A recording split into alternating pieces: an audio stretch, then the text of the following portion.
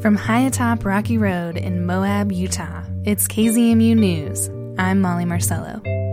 The following is a feature story from the KZMU News archives. It first aired just last week as part of our special audio magazine, Great Tape, Hello from the Neighborhood. In it, we head to the Mill Creek Parkway to discuss homelessness with Wynn Bludworth of Moab Solutions. You can see how beautiful this area is, Yeah. especially in the summer. And it's going to dramatically change here in a minute. So Okay. it looks like maybe someone's gone through this. Yeah, I was going to say, it looks... Or the wind, it was very windy. Oh yeah, you're right, it was. So this is what we pulled out Okay. of this camp down here. You can see part of the camp, see the treehouse? Yep. Have you been down here before? No. This is also All right, again, that's Wynn from Moab Solutions. You can hear the infamous founder of that nonprofit, Sarah Melnikoff, on the tape too. And we're speaking at a homeless camp alongside the Mill Creek Parkway. It's pretty well hidden behind thickets of brush. There are no residents here right now. It's the middle of the day, and Moab Solutions is actually in the process of cleaning it up. just a few days ago, this place was pretty cluttered. It still looks horrible, but this here is clean compared to what it was. I kind of like the ingenuity of what they did here. This is pretty cool, you know. That's the thing. I mean, homeless people are people too. They're ingenious. They're creative. You know, that everything that we are, they are too. We're all the same. You know. Do you mind describing it? Yeah. So we are in a homeless camp that's obviously been here for years and years.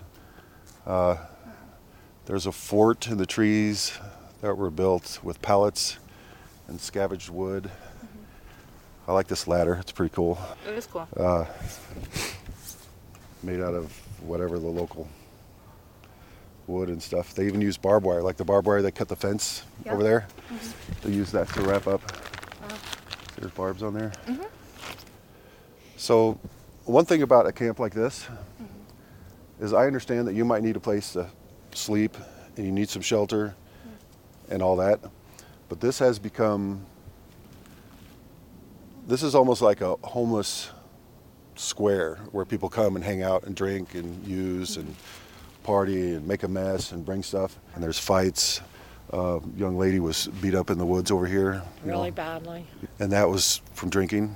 And there was at least 3 people there. It's dangerous that way.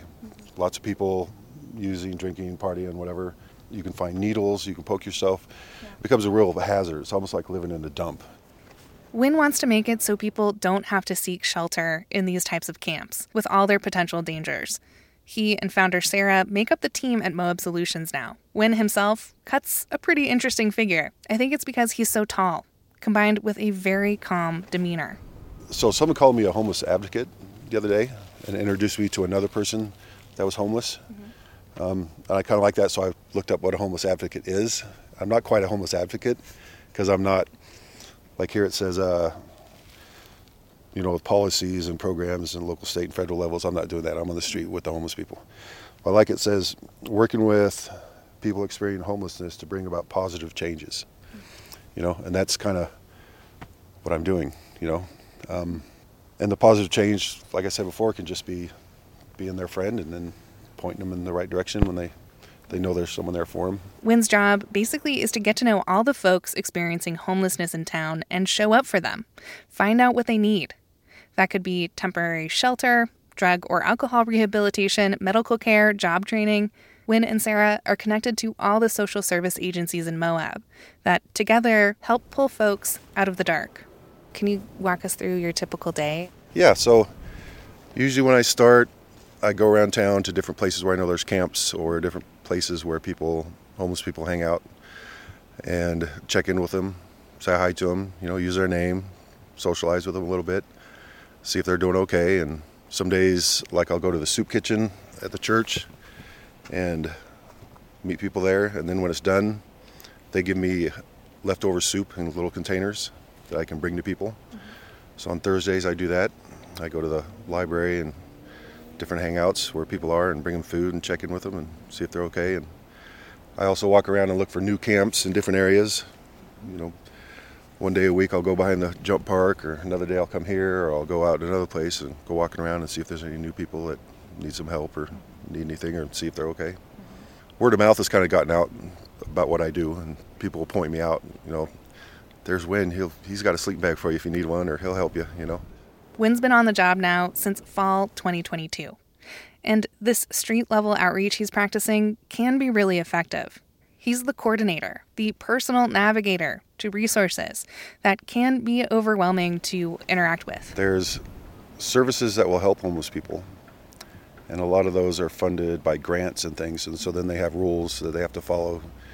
I think a homeless person, when they go into a place like that, they're asked, what's your name, what's your social, are you single, married, you have addiction problems, and they ask them a whole bunch of personal questions, and they can be off-put by that, And I think I have an advantage because I don't have to do that, And I reach out to them because it's like the society asks those people to come to society and we'll help you, and then they grill them with a lot of questions and give them a lot of rules and standards to follow or whatever. But I like to go to them, and then they're more comfortable once they get to know me and I get to know them. And then I can help them and point them in the right direction to different resources when they're ready or when they ask. And sometimes I'll ask open-ended questions, and instead of me saying, why don't you get off the street and why don't you get a job? Why don't you do this or whatever? I'll say, well, what do you want to do? 3 months from now, what do you want to see yourself doing? And then let them answer that, and then it's their own idea. And then I'll come back to them later and say, well, how's that going with getting your glasses, or how's that going with your Social Security card? And then when they express what they want to achieve or what they might want to be or where they might want to be in 3 months, I just follow up with it with their own ideas and point them in the resources. You can get here, you can go over here and get your Social Security card, or you can go here and get a phone, and you can, There are a lot of reasons people might become homeless. Loss of a job, an unsafe relationship, maybe addiction issues. For the majority of folks experiencing it in Grand County, it's situational, meaning they've just encountered a bad circumstance, or maybe a series of them. Wynn says he totally gets it. He experienced homelessness in Florida off and on for 10 years. And sometimes they were really great, and I had part-time work or, different ways to make money, hustling, nothing illegal, but, And then there was times where I had nothing, and it was horrible. And, raining, wet, bad weather, mosquitoes, hungry, tired, dirty, sometimes it was really awful. Can I ask how you were able to become housed? Yeah, so I think part of it was I was tired of being homeless. And then Catholic Charities in Miami, I heard that they would buy you a bus ticket if you had someone on the other end to receive you. And I had been going to the library, and a cousin of mine in Utah friended me, or somehow we became friends on Facebook. And I told her my situation. So we put it together, and my family said they put me up. So Catholic Charities bought me a $300 ticket, gave me $20 cash, and put me on a bus that took 3 days. Yeah, $20 doesn't last long on a Greyhound. But I got here, and my family put me up, and 30 days later I got a job. I started working and slowly picked myself up. It was a break that he says he needed and was ready for at the time. His work now as a homeless advocate, it's full circle for him. Kind of is. Yeah. There's more to that full circle than you can even see right now. Wynn and Sarah at Moab Solutions navigate a myriad of challenging situations. As the nonprofit says on its website, between them, the Multicultural Center, plus other nonprofits, churches, and agencies, they're all cobbling together responses to needs where services might not yet exist. And Wynn is on the street level of that effort. Homeless people, I think, are lonely, and they feel ostracized, like people don't understand them, looked down on, and I think that can mess with their mental health. So I just try and be their friend and try and fill in that hole or whatever, When I was homeless, I never thought about that much, that angle, but I do remember thinking I'd like to just put a sign up and say, talk to me, just because I was lonely. Well, what's great is since I've been working here, we've helped lots, a dozen people maybe, get home or rehab or resources or nursing home or hospital, recovery. There's been a lot of people we've helped. And when I started, I was really busy, and now I'm not as busy because of that. Well, the transient home is going to come through soon. Yeah, it's going to pick up. It's going to pick up. Okay. And I'm excited, not that there's going to be homeless people, but I have a positive thing to do. I really enjoy helping people. One quick story about yesterday when I went to the soup kitchen. A guy, he came up to me and he said, I heard you're a homeless advocate. And then he pointed to a couple of people who pointed me out. He said, they told me you're a homeless advocate. And so we just started talking or whatever, and he said he could use a sleeping bag. So I got him a sleeping bag, and I brought it back to him. And he says, they told me you were homeless for a long time. I said, yeah, and I was homeless for almost 10 years in Miami, in Florida. And he says, so you understand, right? I said, I do, I really do, you know. And I think that gave him more comfort. You can find Win Bludworth doing street-level outreach for Moab Solutions, likely along the Mill Creek Parkway. The nonprofit's advocacy work is funded through community donations. Find out more at moab-solutions.org. That was a feature story from the KZMU News archives. It first aired just last week as part of our special audio magazine, Great Tape, Hello from the Neighborhood.